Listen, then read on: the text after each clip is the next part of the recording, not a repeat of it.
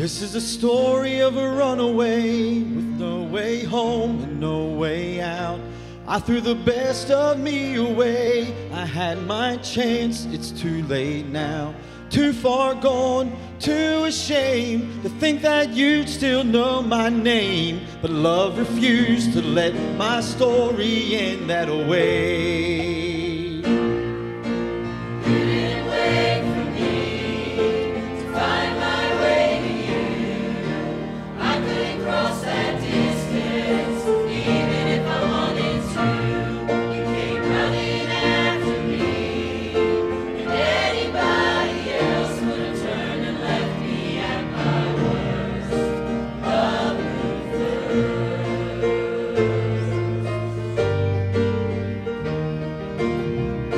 What kind of grace, relentless grace, would chase this rebel down and crawl into this prisoner's cage? Take my hand and pull me out. You knew I couldn't make the change, so you became the change in me. And now I live to tell the story of the God who rescues.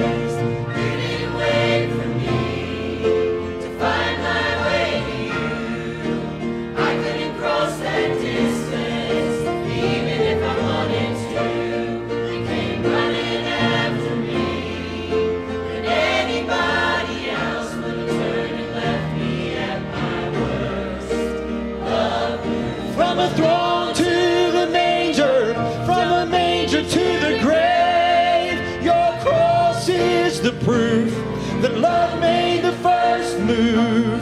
From the grave meant to keep you to a stone roll away. Your cross is the proof that love made the first move. I remember where you found me, and I'm amazed by where I stand. Your cross is the proof that love made the first move. You knew a way for me to find my way to you. I couldn't cross that distance, even if I wanted to. You came running after me, when anybody else would have turned and left me at my worst. Love moved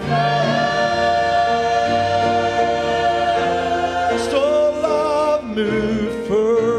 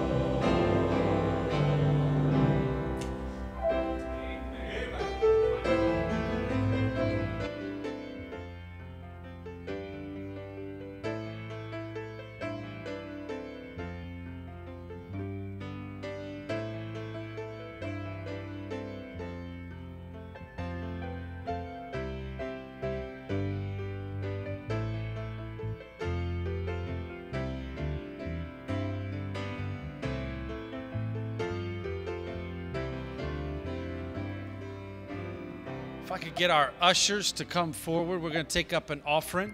Everything you give in this offering tonight will go to Brother Travis, our evangelist, and we're thankful that he's with us this week and for what he's already been doing and blessing our hearts. And we're excited for what he's going to share with us from the Word of God this evening. So be praying for him and lifting him up. All right. Jason, why don't you ask the blessing on the offering?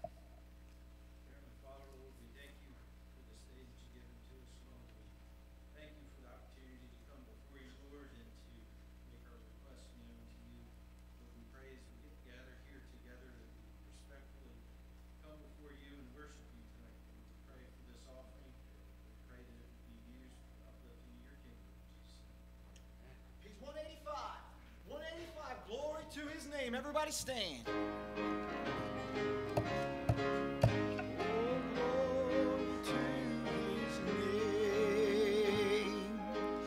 Down at the cross where my Savior died, down where for cleansing from sin I cried, there to my heart was the blood applied. Glory to his name. Glory to his name, glory to his name. There to my heart was the blood applied. Glory to his name. I am so wondrously saved from sin. Jesus so sweetly abides within. There at the cross where he took me in. Glory to his name. Glory to his name. Glory to his name. There to my heart was the blood applied. Glory to his name. Last verse. Come to this fountain so rich and sweet. Thy poor soul at the Savior's feet. Plunge in today and be made complete. Glory to his name. Glory to his name. Glory to his name. There to my heart was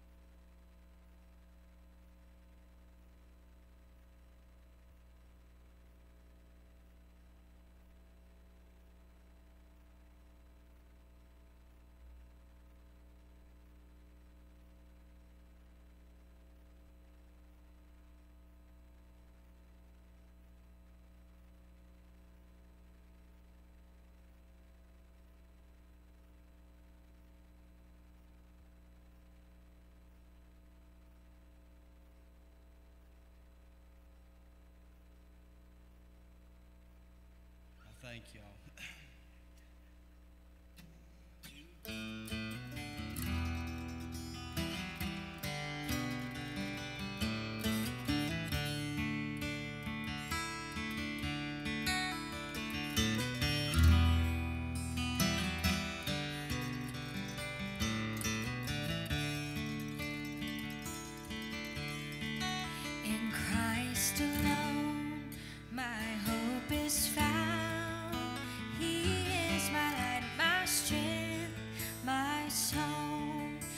this cornerstone, this solid ground, firm through the fiercest drought and storm. What heights of love, what depths of peace, when fears are stilled, when striving cease. My comforter, my all in all, here in the love of Christ I stand. In Christ alone, who took on flesh, fullness of God in helpless babe, this gift of love and righteousness, scorned by the ones he came to save. Till on that cross, as Jesus died, the wrath of God was satisfied. For every sin on him was laid. Here in the death of Christ I live.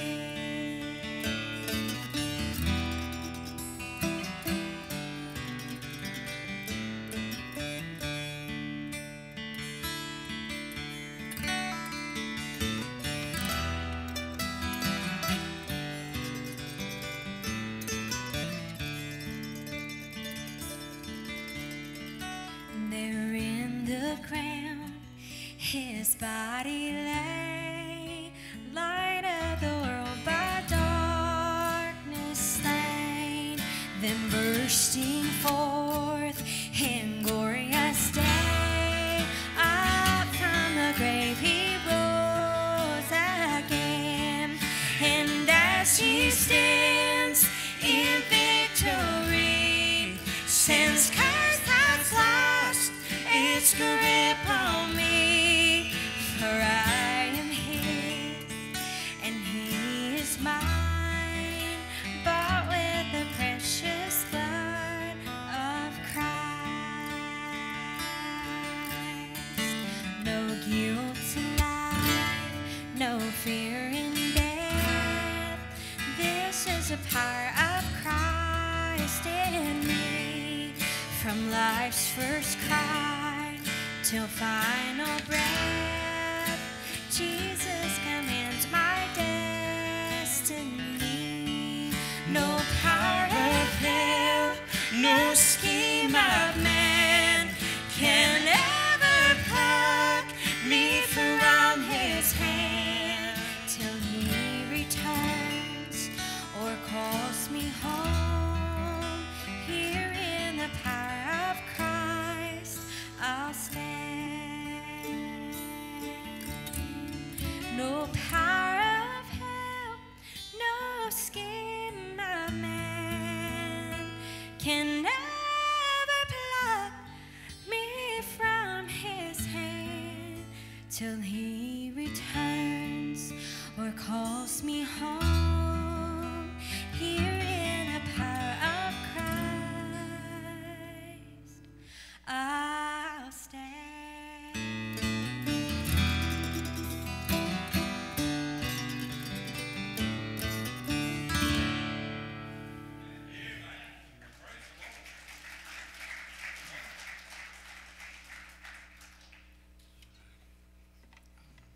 Do a song that he mentioned. Ben Rochester, he and I become good buddies, and we wrote this song together in January 21, and it's called Pray Away the Rain.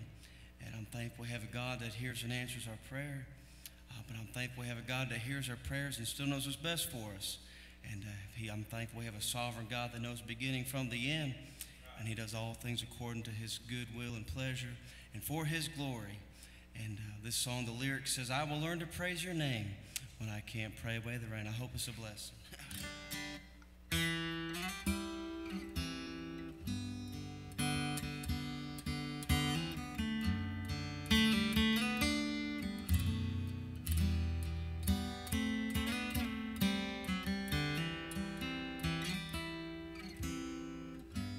You could walk out on this storm to where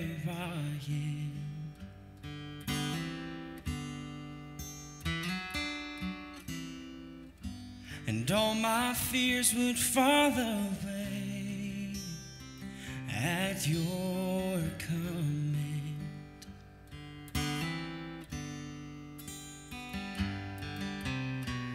You have rescued me so many times before, and Lord, I know that you could do it once more. But when I can't pray away the rain, when you won't take away the pain, I will trust that you're working for my good. And when I cannot understand, I will hold your unseen hand, and your grace will be my strength. I will learn to praise your name when I can't pray away the rain.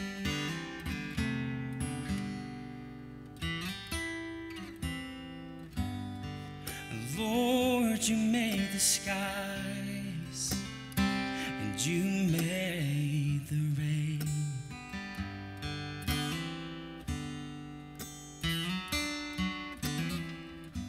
You've been right here where I am, and you know my pain.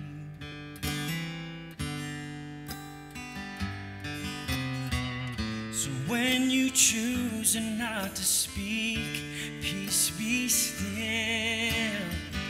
I know that I'll find rest in the center of your will. When I can't pray away the rain, when you won't take away the pain, I will trust that you're working for my good. And when I cannot understand, I will hold your unseen hand, and your grace will be my strength.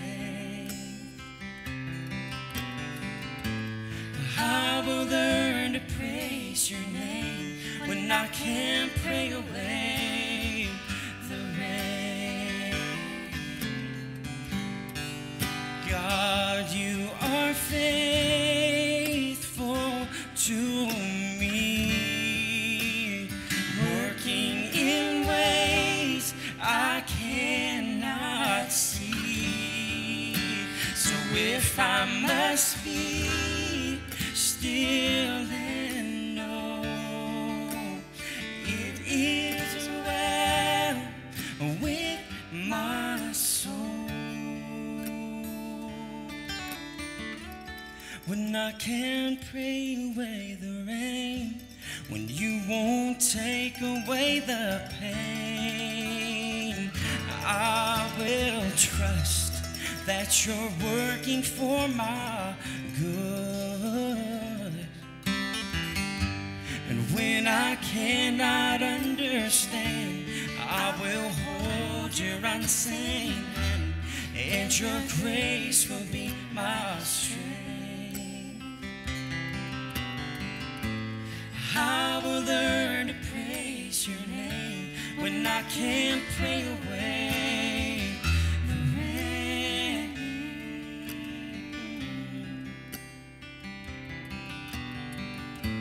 Yes, I will learn to praise your name when I can't pray away the rain.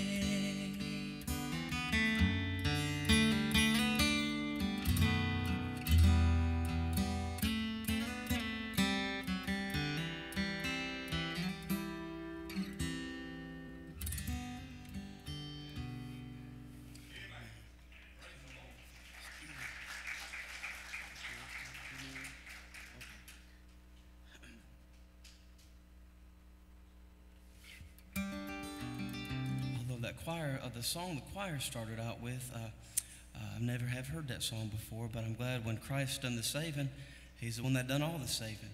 And this song here has become a favorite for us.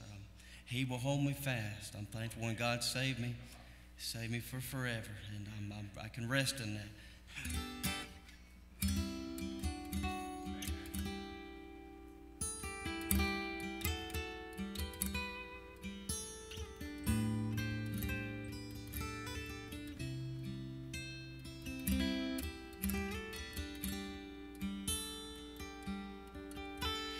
When I fear my faith will fail, Christ will hold me fast. When the tempter would prevail, He will hold me fast. I could never keep my hold through life's fearful path, for my life is often cold. He must hold me fast. He will hold me fast. He will hold me fast.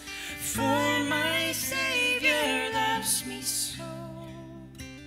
He will hold me fast.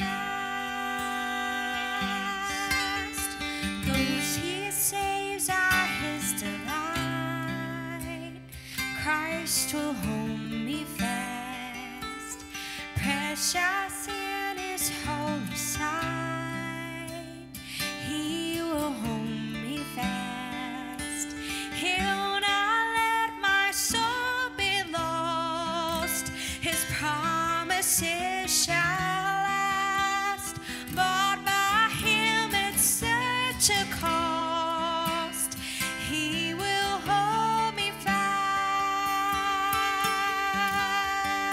He will hold me fast. He will hold me fast. For my Savior loves me so. He will hold me fast.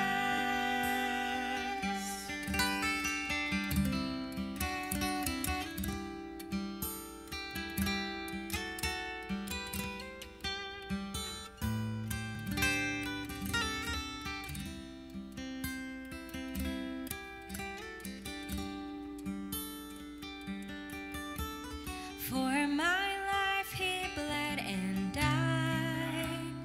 Christ will hold me fast. Justice has been satisfied.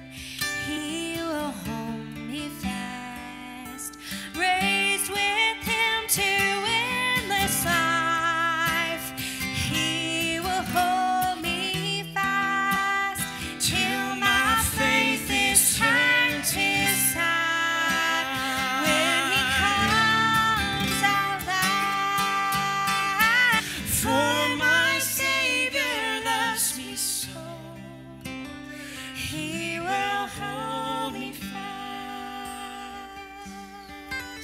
For my Savior loves me so.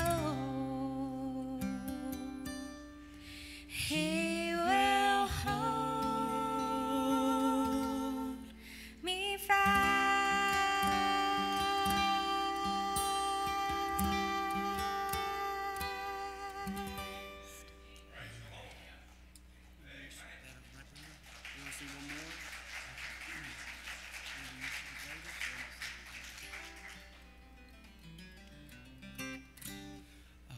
We'll finish up this evening with a song. Are you sure one more is okay, brother? Okay. I don't want to butt into the preaching time, but we drove here to do some singing, so we don't mind doing that either. This is a song here I wrote after our oldest son, Jaden, was born. Jaden, you'll see throughout these days here, he has Down syndrome, and we didn't know he had it till after he was born. And the doctors come in and they told us the news about Jaden, and they give us a book of things that was most likely to be wrong with Jaden, and we thank the Lord. He's a healthy boy, and sometimes I feel he's a little too healthy. He gets around pretty good, if you know what I mean. I tell people he's got two speeds, fast and faster, and he usually stays on that latter speed most of the time. But we thank the Lord for Jaden. This is not a sad story. We thank the Lord for him and wouldn't change a thing. But at the time, though, I had to ask God to forgive me. Not outwardly, but inwardly, I shook my fist at God and said, how dare you give me a child with special needs and going to need special attention all of his days. And you know how us humans do, we kind of keep a checklist with God and how we've done things for him, so now he owes us. And the Holy Spirit smote my heart and becomes so real to me that God does all things for his glory and not for Andrew's glory, no one else's. And I had to ask God to forgive me. And through about the first year of Jaden's life, I just wrote this song here, kind of an apology to the Lord. I know we've all had those times in our lives where we've questioned what God was doing. And but the testimony of y'all being here, you're saying, God, you're still the greatest thing that's ever happened to me. And that's the title of this last song here.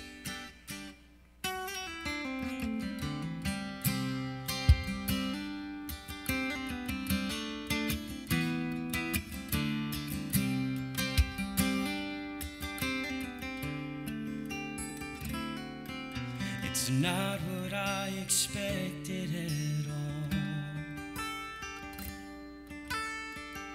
This didn't fall into my plans.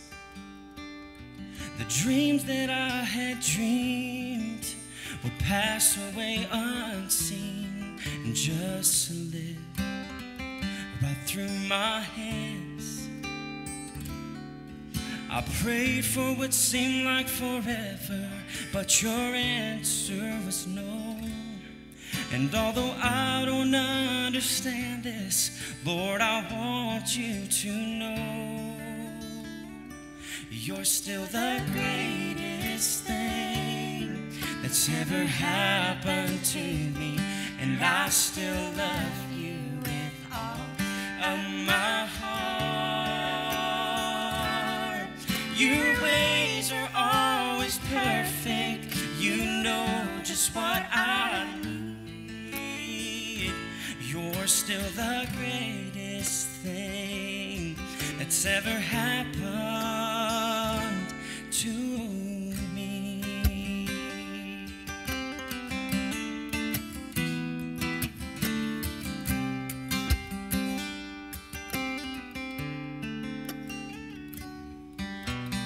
Who am I to say you've been unjust?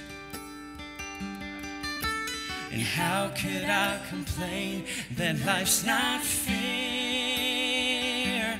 'Cause if I got what I deserved, received sin's wages I have earned, I'd be lost for all eternity.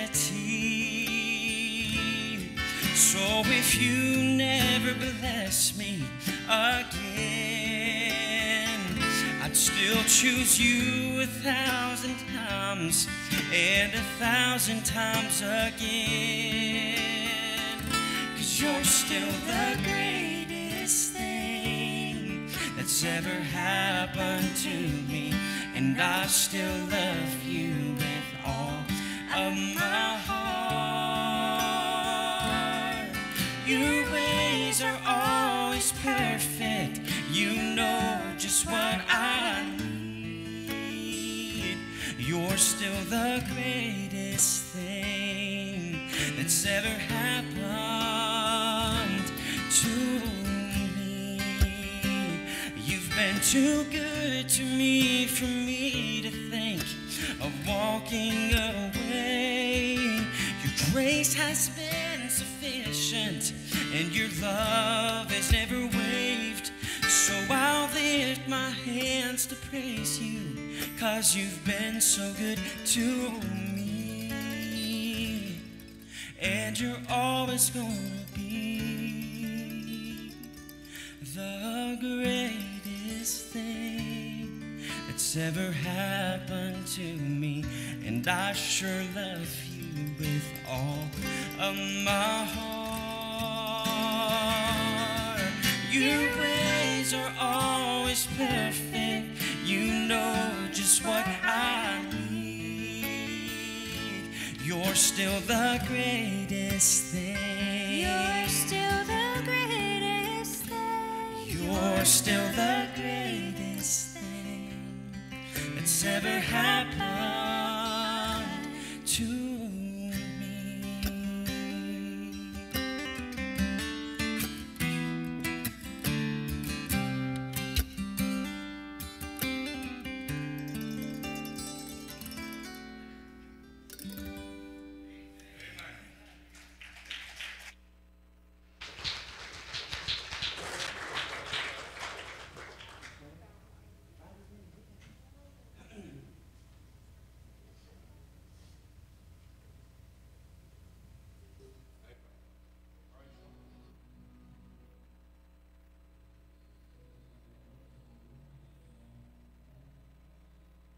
There's a brighter day coming.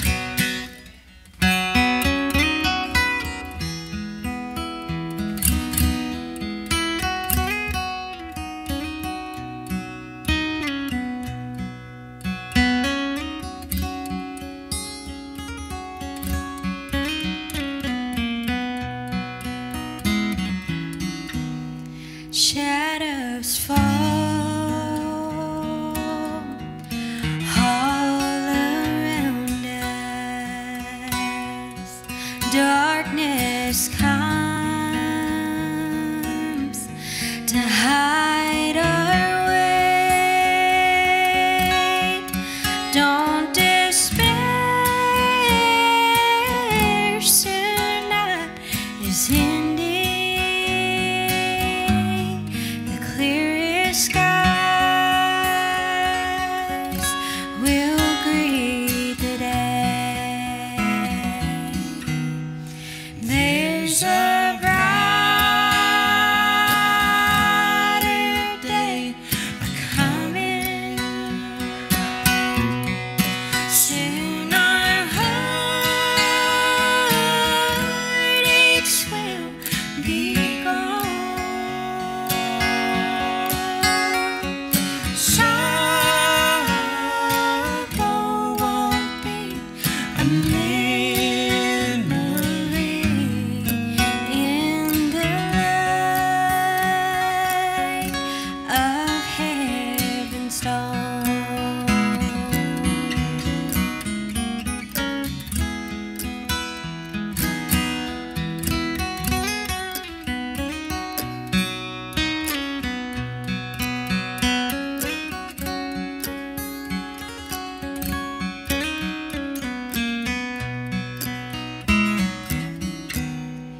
Even in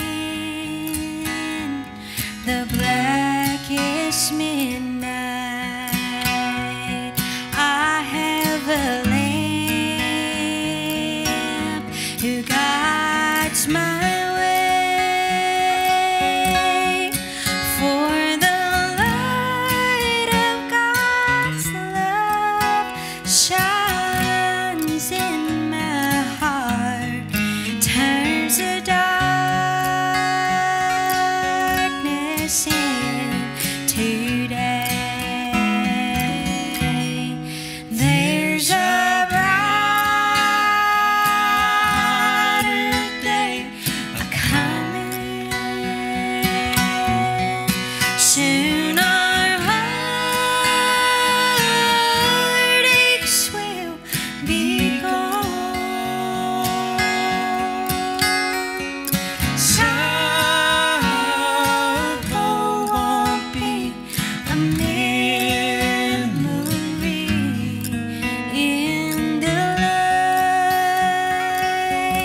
of heaven's dawn. Sorrow won't be a memory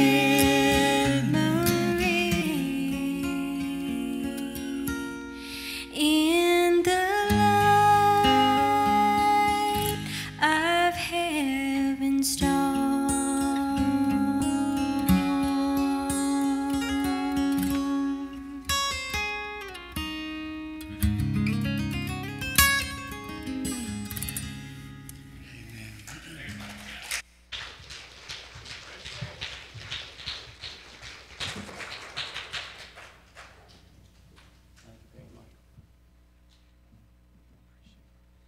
Amen. What a blessing. Boy, we're thankful they're with us. And what a song. Amen. And I'll tell you what, when you just pour your heart out to the Lord and just put it out there, what a blessing. What a blessing. Travis, I believe the Lord's prepared your heart tonight to preach to us. And I'm excited to hear what he has for us. Travis, come on and share with us. Open up the Word of God tonight. Amen. Praise the Lord. Praise the Lord. Michael. Praise the Lord. Praise the Lord. Wasn't that good? Oh, my soul. That's the first time that I've heard them before, but not in person. I loved it, friend. Yeah. I don't know if you brought CDs or if you're on iTunes, but if not, we need to figure that out in the next 30 minutes. Praise the Lord. Need to get me some of that, take some of that home with me, praise the Lord. Andrew, and yesterday I shared a story about my son who has special needs, and so that song touched my heart. Part of that song, I believe you said, I prayed forever. Prayed it seemed like forever. And the answer still was no. I shared a story about my son, and he's 12 years old now, and he's still special needs. Seems like I prayed forever. I shared with the people yesterday, and I'll share with you that God is always, as that song said, working things out for His good and our good and His glory. And so I began to search what God was trying to do in my season of life that I was begging God to change. What He taught me in that season of life was how to pray. I never prayed like that before until that my son came down like he did. So I praise the Lord for that song, friend. It's not just true in your life, but it's true in my life. I believe that song sent from God, because not only is it true in my families and your families, but I believe it's true in a whole lot of families' lives. That He's still the greatest thing. Regardless of the circumstances, regardless of the heartache, and we're not making light of it, but praise the Lord, both hands raised, He's worthy, and He's the greatest thing that I've ever known, ever had. Get your Bibles and turn to Psalm 78. Psalm 78, preach to you real quick about some things about the reminder of God's goodness to Israel. Psalm 78 is about the reminder of God's goodness to Israel, and I want to remind us tonight of God's goodness in a sense, if you will. And I want us to remember who God is and remember what He's done in our life, and remember not only what He has done, but what He can do. That God can do the impossible. He still can. The Bible says what's impossible with man is possible with God. And that's still true today. It's not just Bible stories, and it's not just fairy tales. Oh no, it's true, and it's all real, that God is alive and very ever present, not just in heaven, but amongst His people right now, this very hour, I believe, by the Spirit of God, and He is still able to do the things that we read about. He is still able to do for us what we cannot do for ourselves. He's still able to do those miracles that we talked about last night. God can do what it is that you need God to do. There's a difference between want and need, and you know that, and sometimes it's more want than it is need. But I can stand and say tonight that I know that God has been able to take care of every need that I've ever had. And sometimes He does it in ways that seem late, 4 days late at the tomb, still right on time. There's been some seasons in my life when I thought God wasn't coming through, only to find out not only did He come through, but He exactly was right on time. And that same God in the past is the same God in the present, and He's the same God in the future. Let's be reminded tonight that God can. He can do for us what we cannot do for ourselves. What we need, God can do. Sometimes He does give the wants, and sometimes it is benefits and it is blessings. The Bible says daily He loadeth me with benefits. Not only does He provide the need for His people, for His children, but I'm glad that He's kind every once in a while and goes above and beyond. He said He can do above all that we can even ask or think. My goodness, that's a good God, and that God still can do that for you tonight. I don't know the trouble. I don't know the heartache. I don't know the hearts of the people. I've got to know you now for 2 days, shaking hands and saying hello. I don't even know what's on the pastor's heart, to be honest with you, but there is some things in our life, I know there are in mine, when I need God to do for me what I cannot do, what no one else can do, what money can't do, God can do. Yes, He can. Let's read in the Bible here. I'll preach on this thought that yes, He can, but let's look here. I'll begin reading in verse 1. It's okay to read a little bit of Bible. That does the preaching anyway, isn't it? Give ear, O my people, to the law, incline your ears to the words of my mouth. I will open my mouth in a parable, I will utter dark sayings of old, which we have heard and known, and our fathers have told us. He will not hide them from their children, showing to the generation to come the praise of the Lord and His strength and His wondrous works, wonderful works that He hath done. For He established a testimony in Jacob and appointed a law in Israel, which He make them known to, which He commanded our fathers that they should make known to their children, that the generation to come might know them, even the children which should be born, who should arise and declare them to their children. We are supposed to remember what God's done, and they are supposed to tell their children about it. And might not as be as their fathers, a stubborn and rebellious generation, a generation that set not their hearts aright, and whose spirit was not steadfast with God. The children of Ephraim, being armed and carrying bows, turned back in the day of battle. They kept not the covenant God and refused to walk in His law, and forgot His works and His wonders that He had showed them. Marvelous things did He in the sight of their fathers in the land of Egypt, in the field of Zohan. That's when he freed them from Egypt. He divided the sea. Do you remember that? The Red Sea. And caused them to pass through on dry land, remember? And He made the waters to stand as a heap. This is also what He done for them. In the daytime also He led them with a cloud, and at night with a light of fire. He clave the rocks in the wilderness and gave them drink as out of the great depths. They drank from rocks in the wilderness. He brought streams also out of the rock and caused waters to run down like rivers, not just a babbling brook, but a river of water. And they sinned yet more against Him by provoking the Most High in the wilderness. They tempted God in their heart by asking meat for their lust. Yea, they spake against God. They said, and here's our really text verse of the message, can God furnish a table in the wilderness? Can God furnish a table in the wilderness? Behold, He smote the rock that the waters gushed out and the streams overflowed. Can He give bread also? Can He provide flesh for His people? Therefore the Lord heard this and was wroth, so a fire was kindled against Jacob, and anger also came up against Israel, because they believed not in God and trusted not in His salvation. Though He had commanded the clouds from above and opened the doors of heaven, and had rained down manna upon them to eat, and had given them of the corn of heaven. Man did eat angels' food. He sent them meat to the full. He caused an east wind to blow in the heaven, and by His power He brought in the south wind. He rained flesh also upon them as dust, and feathered fowls like as the sand of the sea.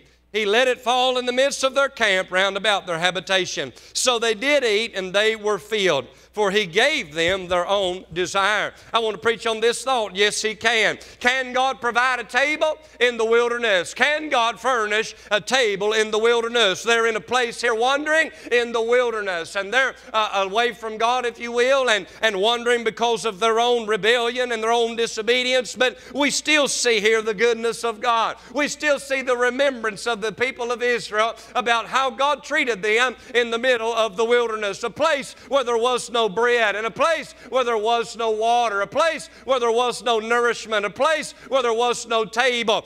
They were saying there's no hope out here. There's no hope in our situation. There's no way out of this situation. We're to die out here. Many times you remember Scripture when David said we would have just stayed in Egypt. It would have been had better there. God had made them free and took care of them. We're going to look at some things in the text tonight that I believe God can do it. God can do for you what you need done. You would have not come here tonight. Well, some of you may have been drugged by mom and dad, but we just don't come tonight because we have nothing else to do. The number is already smaller than it was on a Sunday morning, and that's normal. I understand that. But the ones that came for a reason. You may be fully in love with God and just constrained by the love of God and got to get around wherever God's at. I say praise the Lord for that. But there may be some that's struggling with some things in your wilderness where you think, can God? Will God? And you think, I wonder the question tonight. We don't often question whether God can do something, but we do often question whether God will do something. Well, now, I want you to sit back and ask this question to yourself tonight as I preach. What is it in your life that you think God can do, but you don't think that He will for you? What do you think in your wilderness that God cannot provide the table? He He cannot give the meat. He cannot give the drink. He cannot take care. He cannot satisfy. He cannot supply. He cannot strengthen. He cannot save us in this wilderness. I want to preach on this thought. Yes, He can. Oh, yes, He can. He can provide. He can furnish a table in the wilderness. He can do for us what we cannot do for ourselves. Number one in the text, verse 14. Can He satisfy? Can He satisfy? To be satisfied is to be made happy. When I'm happy, I am satisfied. I'm glad that we have a daddy. I'm glad that we have a father that likes to take care of his children. Can He satisfy? Yes, He can. Can He make you happy tonight? Yes, He can. And oftentimes we say, well, it's not about feelings, and it's not about this, and it's not about that. And even if God's, I've met a lot of people lately that are born again and they're mad about it. They're on their way to heaven and they're mad about it. They've got God taking care of them, and yet they seem like they're mad about it. They'll never smile and never enjoy the things of God. Oh, return unto the joy of my salvation. It's enough to make us happy just to know that we've been born again. But time after time in church after church, I go in and go out, and I find people upset and people mad and people looking pretty depressed in the Christian life, and wouldn't be for a lost man to desire that life, oh, with all the sorrow. But can God make you happy? Can God satisfy? Yes, He can. He can make you happy. The Bible says that if ye then, being evil, know how to give good gifts unto your children, how much more shall your Father which is in heaven give good things to them that ask Him? I love my children dearly, and every now and then I do some good things for them. Not just what they need, but I like to make them happy. I like for them to be happy and enjoy life as long as it's within the boundaries of my home, right, and my rules. But I love them and I want to take care of them. And the Lord said, I'm an evil daddy. I am. My righteousness is as filthy rags. And even my good that I try to do to my children, the Father in heaven says, I outweigh that by a long shot. I can do much better for the children than a fleshly father can. Can He satisfy? Yes, He can. In the Bible, in verse 14, it says, in the daytime also He led them with the cloud, and all the night with the light of fire. Can He satisfy? Yes, He can. I don't know if you've ever been overseas in the desert. I don't know if you've ever been in those areas where, in Iraq or Afghanistan or Egypt or the places like this. But wandering in the wilderness in a place like that, in the daytime it's burning hot. In the daytime the sun is out and scorching, and you'll be taking clothes off in the daytime. Oh, but when nighttime comes, in the same place when it was over 100 degrees, at the same time in that very same evening, it'd be so cold that you're adding layers on, and you're piling up in the blankets, and you're piling up in the sleeping bag, in the tent, or whatever the case may be. And the drastic weather difference and change in the desert is a drastic change, to the point that in the day you'd burn up, and in the night you would freeze to death. And I noticed that the Bible says that God provided them a cloud by day and a fire by night. And we do know that He led them by the cloud by day, and we do know that He led them. Of course, they camped a lot, but He led them by the fire by night. But usually at night, they're not walking around. Usually at night, they're at the camp and they're resting and they're getting ready for the next day. So what is the significance of the fire? God could have led them by a bird. He did that with Noah. God could have led them another way. He's done that before. He spoke through a burning bush. There are many things that God can use in order to speak and direct His people that He wants to. But the Bible says that He led them by a cloud by day and a fire by night. Can God satisfy? Can He take care of you? Can He make you happy in the Lord? Yes, He can. I notice in the Scripture that what does a cloud do when the sun is out? It provides shade from the sun. It's a good day when it's hot to have a cloudy day to block the sun. And at night there's no heat like the heat of a fire. I still burn firewood at my house, and I don't care how much you crank that heat pump up, it will not provide the same as the heat by fire. Can God satisfy? Yes, He can. Not only did He lead them by the cloud and by the fire, but I believe He provided air conditioning in the day, and I believe He provided heat at night. I believe the cloud kept them. I believe that He said, I can not only get you out of Egypt and get you to where you need to go, but I can satisfy you along the way. I can make you happy on the journey. Hey, God can still make His people happy. Hey, we ought to be thrilled to know that God sent His own Son to die for me and you. We ought to be thrilled to know that His blood forgives sins. We ought to be thrilled to know that we can have the fellowship of the brethren, that He'll still answer prayer, that there is a better day coming, as they sang, and that heaven is real. Can He satisfy? Yes, He can. You may have lost your joy. You may have lost your happiness. Maybe you don't feel and you want to throw in the towel. I've been there too, friend. But keeping your eyes on Christ, I find out that He can do for us more than even our own fathers would. He can satisfy you tonight. He can make you happy. Provided them shade in the day, heat by the night. I remember my dad wanted to take us on a vacation one time. We didn't have a lot of money growing up. So my daddy was going to be a good dad, and he wanted to make his boys happy. And so we wanted to go on vacation, and the church was going on vacation. The church was going to take a cruise. Now, you can think what you want about that, but I reckon a church cruise is better than a regular cruise. I don't know. I ain't never been on a regular cruise, okay? I don't know. You do what you want for vacation. But all I know is I'd never been on a cruise ship before, and I was about 12 years old, and Dad said he wanted to take us on a cruise. I thought this was the best day of my life. And it was a church cruise, so I guess my dad thought that'd be all right for us to go on a church cruise. Praise the Lord. He just wanted to make us happy. Well, there was a problem. He didn't have no money. Hey, money may not make you holy, but it can make you happy for a little bit. You know what I mean? And so he didn't have no money to take us on the vacation. So he began to pray, Lord, I want to take my kids on vacation. It's a church vacation too. Lord, you got to be in this, and I want to take them. It was $2,500 to go on the vacation, $2,500. And we didn't have that money, so there was some trusses, old trusses, you know, that you put on top of a roof, and that's where you, on top of a house, you know, you lay your roof on those trusses, pre-made trusses. Well, my dad was a carpenter and built houses and construction worker, so he had some trusses laid along the side of the house, and them trusses were there forever.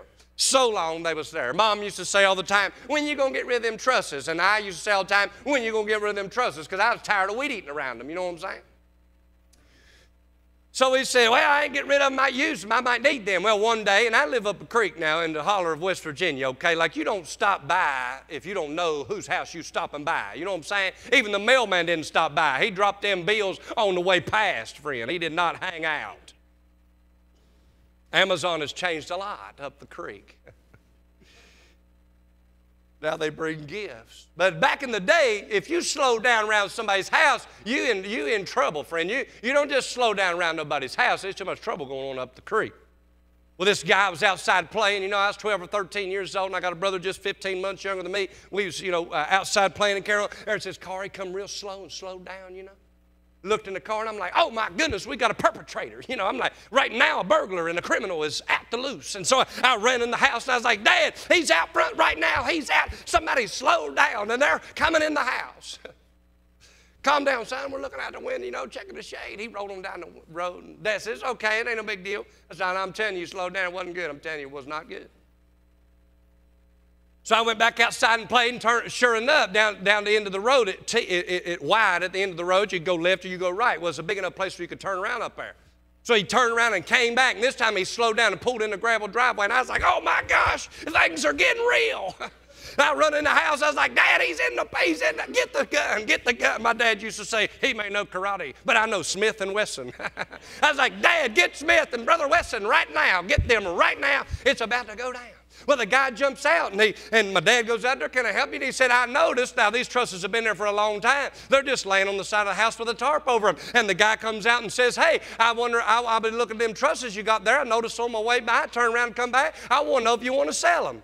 But I said, well, I guess I will sell them. I've been praying God would take us on this vacation, praying God would do this for us, and I just want to make my kids happy. And my dad was not a vacation guy. He don't care nothing about no boat. He don't care nothing about no cruise. He don't care nothing about no bathing suit, no beach. He don't care about none of that. But he just want to make his kids happy. And so the guy said, sure, I'll buy them. Dad said $2,000. And the guy said, sure, I'll give you $2,000. Or the guy said, I'll give you $2,000 for the trusses. My dad said, all right, I'll take it. We're $500 short. And so my dad said, tell you what, are you in the business of getting wood? Do you need some wood? I got some more wood. And the guy said, yeah, I'd get some wood if it was good wood. You know, he said, oh, my dad said, I got high quality wood. It's oak.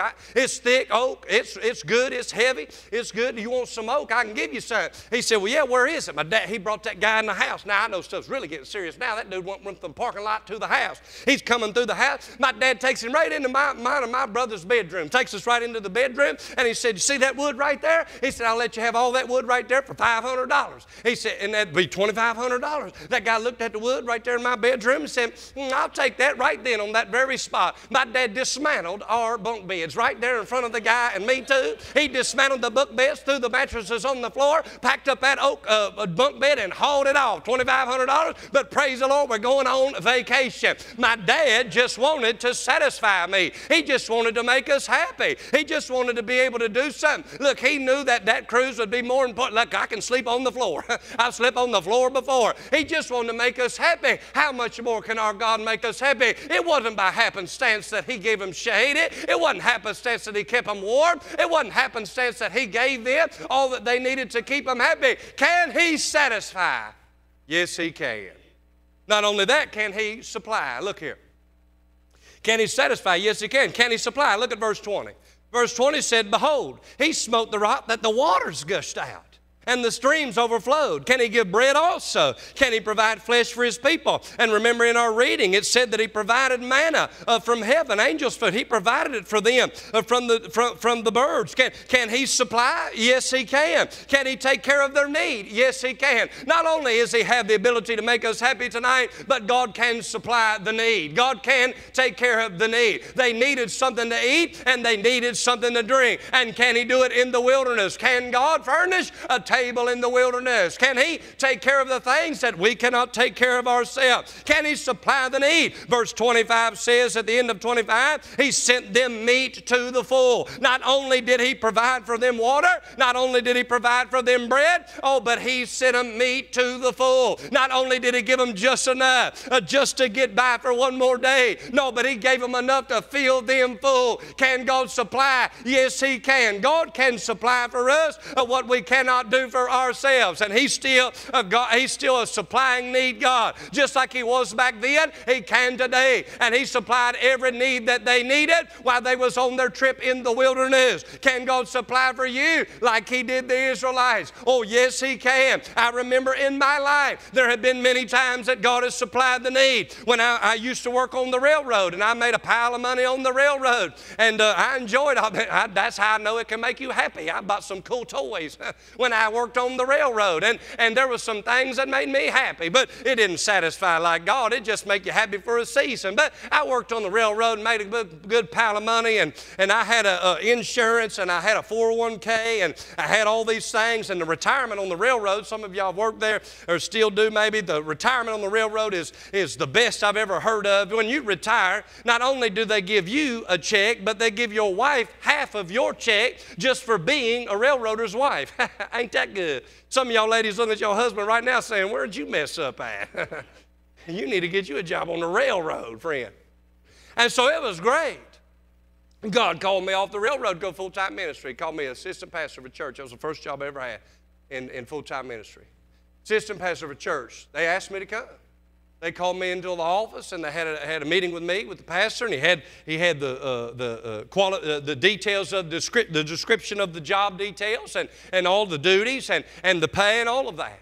He said, I want you to come. Now, I had been already preaching. I'd already announced my call to preach by that time, and I was working on the railroad saying, God's going to do something different. I don't know what it is. I used to tell them men on the railroad, I'm not going to retire here. I said, God's going to do something. I don't know if he wants me to pastor. I don't know what he wants me to do. But I know he wants me to do something more than this. They're like, more than this? This is a great job. Plus, you live in West Virginia. We are like the most poor poverty state there is. You got a job on the railroad, you're doing pretty well.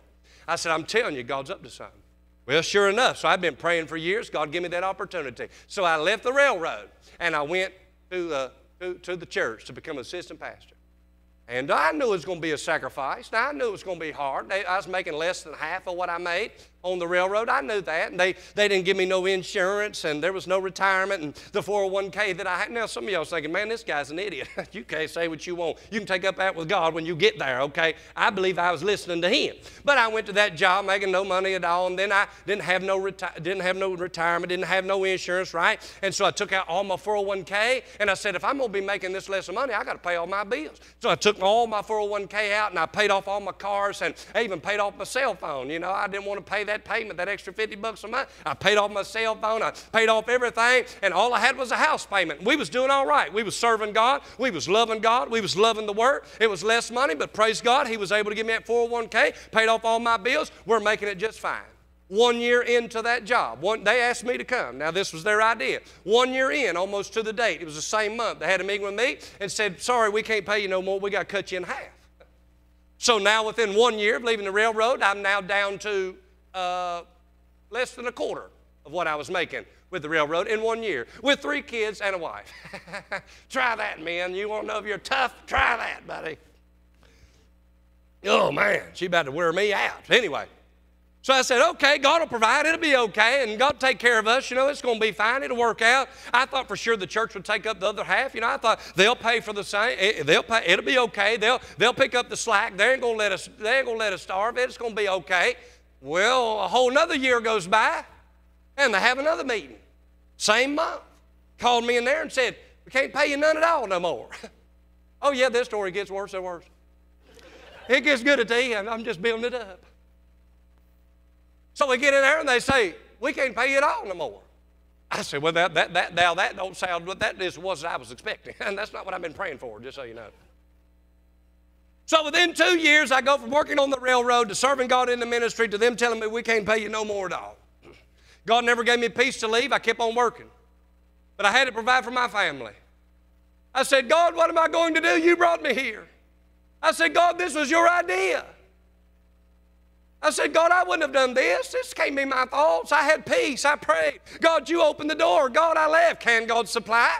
Yes, He can. I said, God, I need help. God, I need a way. God, I need a miracle. I have nothing. I have no job. I have no income. I have no way. And I never sowed discord in the church. I didn't know what was going on. I was trying to trust God. And I reckon they was too. I don't know. But I had lost it all and I had nothing. I said, God, I need help and I don't know what to do. I started finding handyman jobs. I would cut grass and I would patch a roof and I would fix gutters. I was doing that. And I remember I would lay some gravel driveways. I would have a dump truck dump off gravel, and with a shovel, I would shovel all that gravel to make people gravel driveways. I was doing everything I could. I'd go back to church and I'd serve, and I'd say, God, what are you doing to me? My family's a mess. God, what are you doing? My money's a mess. God, what are you doing? We can't make it. But He'd give me another job, and I found out I was pretty good at painting. So I started painting this person's house. They told somebody else. I started painting somebody else's house. And I don't want to paint, mind you. I don't want to spread gravel. I don't want to cut grass, but I got to provide for my family. The Bible says I'm worse than an infidel if I can't provide for my family. And so I just did whatever I could. I said, God, you got to help me. I didn't have a lot of meetings then because I wasn't a full-time evangelist. I was assistant pastor of a church. I just had a meeting here and there. I said, God, I don't know what to do. I said, God, I'm at a place where I'm in a wilderness. I was saying, can God furnish a table in the wilderness? I really did need something to eat, and I really did need something to drink, and I really did. Look, this wasn't a want. This wasn't a desire. I needed God to come through, and He just kept giving me another paint job and another paint job. And I said, God, I don't know what to do. Should I go back to the railroad or should I keep doing what I'm doing? This is what I told the Lord. I said, Lord, you're the one that brought me here. Lord, you're the one that did this. So I don't know what to do and I don't know where to go. And I feel like I can't hear your voice. I said, God, here's what I'll do until you tell me different. I'll keep doing what I'm doing. And God, I'll paint a house and then I'll preach a meeting. I'll paint a house and I'll preach a meeting. And God, if you keep paying my bills, then I'll just keep painting houses and I'll keep preaching meetings. I said, but God, if you don't pay my bills, I guess you want me to go back to the railroad and hang this preaching thing up. Friend, that's been years ago now, and I can't remember the last time that I had to paint a house. He just kept on helping and He just kept on blessing. He just kept on providing. Can God supply? Oh, yes, He can. He kept my family alive. He met every need. He put food on our table. He put water in our glass. He did for us what I could not do for myself. I painted as much as I could. I may have to start painting again next week. But friend, He has took care of me. He has provided my need. And I'm no more special than you are. I'm no more special than an Israelite is. Can God supply? Yes, He can. He can supply the need that you need. The job and the food and the hunger. He's responsible for shelter. He's responsible for clothes. And He's responsible for food. That's what the Bible says. He put Himself in responsible for those things. And can God supply? Yes, He can supply tonight. God supplied for me. He supplied. I'd go to a meeting and somebody else would call me. I'd go to another meeting, somebody else would call me. I went to another meeting and your pastor called me. It's how it's been working my whole life now for years. Why? Because God can supply. Not only can He supply, but can He strengthen? Look what the Bible says here. Can He satisfy? Yes, He can. Can He supply? Yes, He can. Can He strengthen? Verse 25 said it was angels' food. This ain't no regular food, friend. This is angels' food. God knew what He was putting in there. This wasn't just some regular old food. This wasn't natural. This ain't a hamburger, okay? Now, I had a crab cake today, and let me say, I ain't never had no crab cake like what I had today. I was literally sitting on the Chesapeake Bay, eating a Chesapeake Old Bay crab cake, friend. I was like, this is what dreams are made of. Can He supply? Yes, He can. Praise the Lord. And so, I and my dad and mom used to live. They lived for many years. They lived for a good bit of years. I can't remember, maybe 7 or 8 years. They lived in just right around here and stuff. And my dad used to always love crab cakes. I found out why, because they used to live here in Maryland. So anyway, can He strengthen? Now, that crab cake was good, but it wasn't angel's food. You know how I know? Because I'm hungry again. Yeah, tonight I'm going to have to get me something else to eat. By the way, the teens or the young people that left them brownies over there, they've been real helped lately. I don't know if they're healthy, but they're helping. I'm still hungry. Oh, that wasn't angel's food. What's angel's food? Do you remember the story of Elijah under the juniper tree? When Elijah was under the juniper tree, the Bible says that the angel baked a cake, you remember, and laid it up by his head. And he rolled over and ate that cake, and then he fed him 2 times, the scripture says, under that juniper tree. And then he says, get up and eat. The journey is too great for thee. Do you know how that was angel's food? If an angel was cooking it, and if an angel provided it, that's angel's food. Do you know how long that Elijah went on that one sandwich? Do you know how long he went on that heavenly crab cake? The Bible says he went 40 days until he ate again. He said, you better get up and eat because the journey's too great for thee. And when he gave him that angel food, it had the ability to keep him strong. It had the ability to keep him fed full for 40 days. The Bible also says in Deuteronomy chapter 29 about the same group of Israelites. This is what it says. It says, I've led you for 40 years in the wilderness. Your clothes are not waxing old upon you, and thy shoe is not waxing old upon thy feet. This is what he told them. He said, I've led you around here for 40 years in the same wilderness. He said, and the same clothes that you had on at year 1 are the same clothes that you're still wearing in year 40. The same shoes that you had on, they walked everywhere they went. They wasn't always riding camels. They didn't have chariots, and they definitely didn't have a Honda Civic, friend. They was walking everywhere they went. And their shoes, the Bible said, had not waxen old. Can God strengthen? Oh, yes, He can. He gave them clothes that did not wear out. He gave them shoes that did not wear out. He said, I'm feeding you with angels' food. Can God strengthen? He can give you what you need to make it another mile. The reason that Brother Andrew can sing the song is because God's been able to strengthen him. God's been able to keep him in the fight. God's been able to be there when your world's upside down, when you feel like you can't go on, when you feel like you can't walk another mile. They walked for 40 years, but God said, I'll keep your shoes good. They walked for 40 years, but God said, I'll keep your clothes good. They walked for 40 years, and God fed them angels' food, the Bible says, and He fed them to the full. Can God strengthen you? Yes, He can. When you feel like you're weak, that's when He is strong. When you feel like you can't go on, that's when He goes on. I don't know what tomorrow holds, but I know who holds tomorrow. And oftentimes in my life, in that season I just told you about, I felt like giving up. I felt like giving in. I'm not telling you I made it because I was a Marine. I'm not telling you I made it because I'm a young man. I'm not telling you I made it because of my money. I'm not telling you I made it because I had something that someone else didn't have.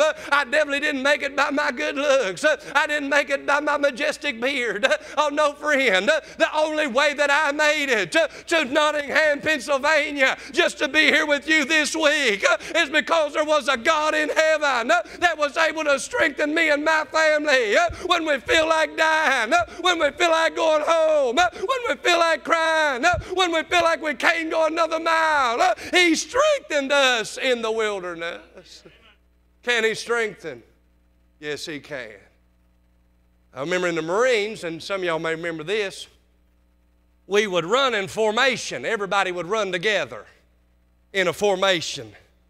And so there'd be cadence, somebody be singing cadence, and you'd be running, you'd be running all in the group, Well, sometimes you'd run 5 miles, sometimes 7 miles, sometimes more. And when it got real long, they would let you spread out. But usually in the group, you ran anywhere from 3 to 10 miles, something like that, whatever the guy felt like going. And so not always did the Marines was able to stay in the pack. Sometimes they may have had a rough night the night before and been a little hungover the next morning. If that's your trouble, you need to give that to the Lord too, praise the Lord. But those guys would be rough. We was rough, and so you may have had a rough night. Or maybe you let yourself get out of shape, or some people would break a leg or something, so then that whole time that you recoup, you're not exercising, and so when you get healed, now you're back in the formation, you can't keep up like everybody else. There were some runners that were really good and really fast, and I was one of those runners. They would put a yellow belt around us, and we would run up ahead of the whole platoon at a crossing and stop the traffic. And we would jog in place, stopping the traffic, me and another guy, while the platoon ran through. When they got all the way through, we was good enough runners so we could catch up all the way back, let the cars go, catch up back to the front, and look for the next road crossing. Well, oftentimes, people in the middle of the pack, in the middle of the platoon, they couldn't keep up. Now, they didn't just quit running. You didn't quit and say, all right, I'm ready to go back to the house. I'm ready to go back to the barracks. No, that ain't happening. You're going to finish somehow or some way. And so they would start running, and they'd get a little tired, and they'd fall back, and they got to run a little bit slower, and they'd be going back, and the platoon be going. I mean, they're still running. They're up there screaming and hollering and running, literally. And you'd fall back, and, man, you'd be like, I can't make it. I can't make it another mile. I'm ready to give up. And I've been there too, But they was like, I can't make it. I'm going, and they'd fall out and fall back in the pack. But we didn't leave them back there in that pack. No, you know what happened? The good runners that was way up here, every now and then it was our job to look in the back to see if anybody was falling back. And you know what we did? We didn't say, oh, you can't make it. You just stay back there. You're just a loser. You're too weak. You'll not be able to make it. You're not as good as it. Oh, no. What we would do, we would look and see them falling back and the rest of the platoon running, and then one of us would run all the way back to where they were. We would run back to where they were, and we would say, you can make it, you can run, you can do it again, just one more mile, the barracks is around the corner, come on, run with me. And whether they knew it or not, the motivation from the help, it began to speed them up, it began to give them courage, it began to help them. You'd say, just one more mile, you can make it. And we would lead them back up and get them in the pack again. We would strengthen them. We would help them. We would make sure they was in with everybody else. Why? Because you're only as strong as your weakest link. And they mattered, though in the back, though having a rough day. And next time that we ran, they might be in the pack when somebody else falls back. But it changed not. We would still go back and strengthen them, get them back in the fold with everybody else. God's not in the business of shooting His own. God's God's not in the business of letting you fall by the wayside. God's not in the business of forsaking you for some other brother or sister that seems to be out ahead. If anything, it's just the opposite for Him. The Bible's upside down. He says the first shall be last and the last shall be first. He says greatest is the least. We must decrease. He'll increase. And He comes back in the pack, strengthened us and said, hey, you're just as important as everybody else. And God has the ability to keep you in the fight when you feel like giving up. He can give you strength to make it through your wilderness that you think there's no way God can help. I believe there's at least testimony of 2 tonight we can say. It's a dark wilderness when you have things, especially health issues, that you can't control. But God has strengthened us in the battle. And lastly, and I'm finished, can He save? Can God satisfy? Yes, He can. He can make you happy. Whatever it is that you're trying to fill the void in your heart, only God can do that. Can God supply? Yeah. Yes, He can. Usually we find out God's supplying when we're living by faith. Can God strengthen? Yeah, I wouldn't be here today if He didn't. Can He save? Brother Andrew, would you come and prepare, maybe play something softly, whatever you got on your heart. Can God save? He saved them from the wilderness. The text that we read said the God of their salvation. God can still save. I was raised in a Christian home. I was raised in a Christian school, graduated Christian school. My mom and dad were Christians. They got saved when I was 2 years old. That's the only way I've ever known it. And I never got saved. I made a profession when I was, I guess, a teenager, maybe 12, maybe 13. And nothing in the heart, just all in the head. I knew what was right to do, and all my friends went up in front of the youth group, so I just went with them, but I never got saved. Never had a desire for God. And I got tired of my mom and dad telling me what to do, so I joined the Marines, where they told me everything to do. 17, 18 years old. I'm not blaming my sin on a girlfriend, but I got with the wrong girlfriend. And she started showing me things and smoking things and drinking things that I never saw before in my life.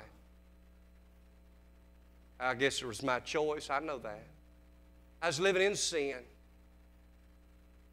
18 years old, I'd go join the Marine Corps, turn 19 in boot camp, spend 5 years in the Marine Corps, lost. Oh, I was a good man. Oh, I was a benefit. I served my country. I wasn't a dopehead. I did my job. I earned my pay. Oh, but I was lost. Can He save? Oh. I'd drink and I'd do things. I'm not glorifying sin, but I think you need to know what God can do. Oh, I enjoyed the liquor. I enjoyed the women. I enjoyed the nightlife. I enjoyed being a sinner. Never had any problem with it. I was real good at it. My dad died in 2010. November 6, 2010, my dad died. November 6 is also my oldest son's birthday. When I wheeled my dad out to a hearse in his cold, dead body, I picked up balloons from the store on my way home, and I tied them to my son's high chair and celebrated his 2-year-old birthday. It's bittersweet still to this day. They also share the same name. His middle name's John. I named him after my dad. That began a season of my life that I've never felt before. I started feeling like I had no purpose. I started feeling like I had no hope. I started feeling like I had no joy, and I didn't. Oh, but I never had those feelings before. It's called conviction. And I didn't even know it. I had a void in my heart, and all of a sudden, now that my dad's gone, my best friend and my hero, God began to work in my life. It was my dad that prayed that I would get saved. It was my dad that prayed that God would change me. It was my dad that prayed, and my dad had to die. My dad had to die so that the prayer could be answered. Yeah. I believe the answer to my dad's prayer was that he would have to die so that I could be saved. You say, well, that doesn't sound very fair. That's my fault for being so rebellious. You can be as hard-headed as you want to. What's it going to cost you? It cost me, I believe, my daddy's life. Would my daddy change it? Oh, no. No, because his son got born again. 5 months go by. April comes. I was like, God, I don't know what's going on in my life. God, I don't know what's happening. I said, I have no hope, and I have no purpose, and I have no joy. My wife was not raised in church. She never went to church, and she wasn't raised. She doesn't know nothing about it. We didn't have a Bible in the house or nothing like that. My wife knows nothing about church. And I said, this is what I said to God. I said, God, how am I ever going to save my wife? I can't save her anyway, but I didn't know what I was doing. I was a lost man. But Mama taught me to pray. I'm praying to a guy that I've never seen before that they told me lives in a place called heaven. And I'm saying, God, I need your help because I don't know what's happening in my life. Can you help? I said, how am I ever going to save my wife? I had 2 young boys. My one boy, Isaac, he was 5 months old at the time. He was born right after my dad passed away. And so I got these 2 boys. And I was like, how am I ever going to get these 2 boys in church? I don't even know where these desires came from. They came from God. He was tracking me down. He was trying to save me. And I said, God, I need your help. I never told nobody. I didn't have a preacher to call. Didn't have a pastor. Didn't have a dad to call. He was gone. Only person I told was a man I never seen before that lived in a place called heaven. Can you help? I came home one day with the same habit that I always had in my hand that I picked up at the gas station. I brought my habit home, and I came home begging God to change my life, begging God to do something, didn't even know what He needed. I came in the door this day, and it was different than any day before. When I came in, my wife's sitting on the corner of the couch with the lamp on. She doesn't like overhead lights. She's sitting on that couch and looks up to me as I walk through the front door, and she says, Travis, I need a Bible. Mind you, I never told her of my problems. I never told her of my need. I never told her of my prayer. I just told a man I never met before that they said lived in a place called heaven, that they said can save people. I said, God, I need your help. She said, I need a Bible. I didn't even have a Bible in the whole house. I called some friends you know. I called some friends and said, what Bible should I buy? They said, go buy this Bible. So I ran to the Lifeway store in Charleston, West Virginia. It's not even there no more. I grabbed that Bible and I take it home. 66 books. 66 books in the Bible. I gave them all to my wife and said, here you go. Have a good time. I didn't tell her go to John and it'd tell you everything you need to know about Christ. I didn't tell her go to Psalms every morning and it would encourage you for the day. I didn't tell her read Proverbs every night and it'll give you the wisdom of God. And there's 31 chapters. You could read one a chapter every day of the month and then start over at the beginning of the month and just pour in the chapter. If you don't know that, there you go. You got a reading plan. Oh, I didn't tell her that. I didn't know. I was a fool. I just gave her the Bible, and I said, here, have fun. She began reading that Bible at random. She couldn't call my dad, couldn't call her parents, couldn't call a preacher, didn't even have one at the time. She just was reading that Bible at random. Couldn't even ask her husband what to read. She would read through it. Some questions she'd ask me, and some I knew, and some I didn't, and some questions I'd Google. Do not Google, by the way. You have a pastor. You need to ask him. Google will mess you up. So we Googled, but God was protecting us because we didn't have nothing. So we did the best we can. Could you imagine? She got over in Leviticus and she was like, oh my soul. She said, Travis, we're killing everything. She said, we're killing bulls, we're killing goats, we're killing doves. We're just sprinkling blood and pouring blood and drinking blood and burning meat and raw meat. I was like, just keep reading. Leviticus is crazy anyway. Just keep reading.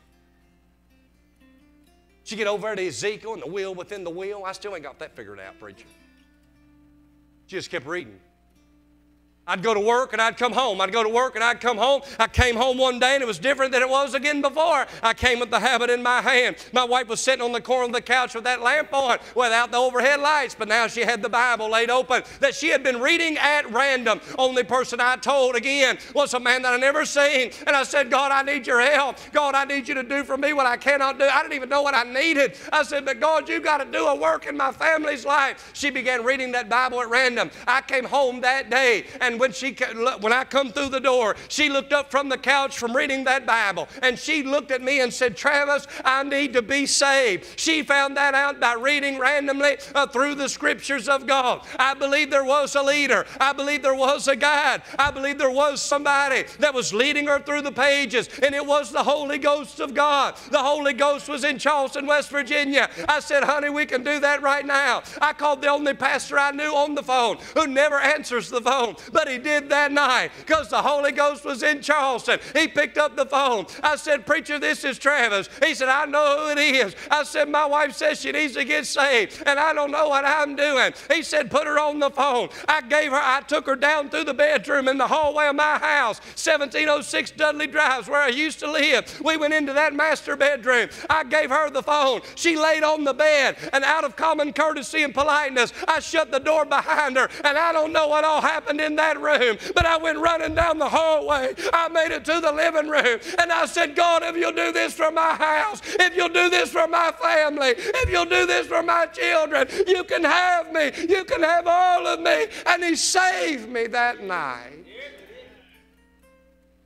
I didn't have no altar call, didn't have no church, didn't have no soul winner. I just had the Holy Ghost. I said, God, can you save?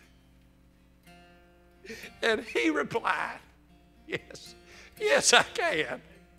Oh, my soul. What is it that you need God to do tonight that you think will never be done? Just so you know, I'm a miracle tonight. I should have been dead in my sin.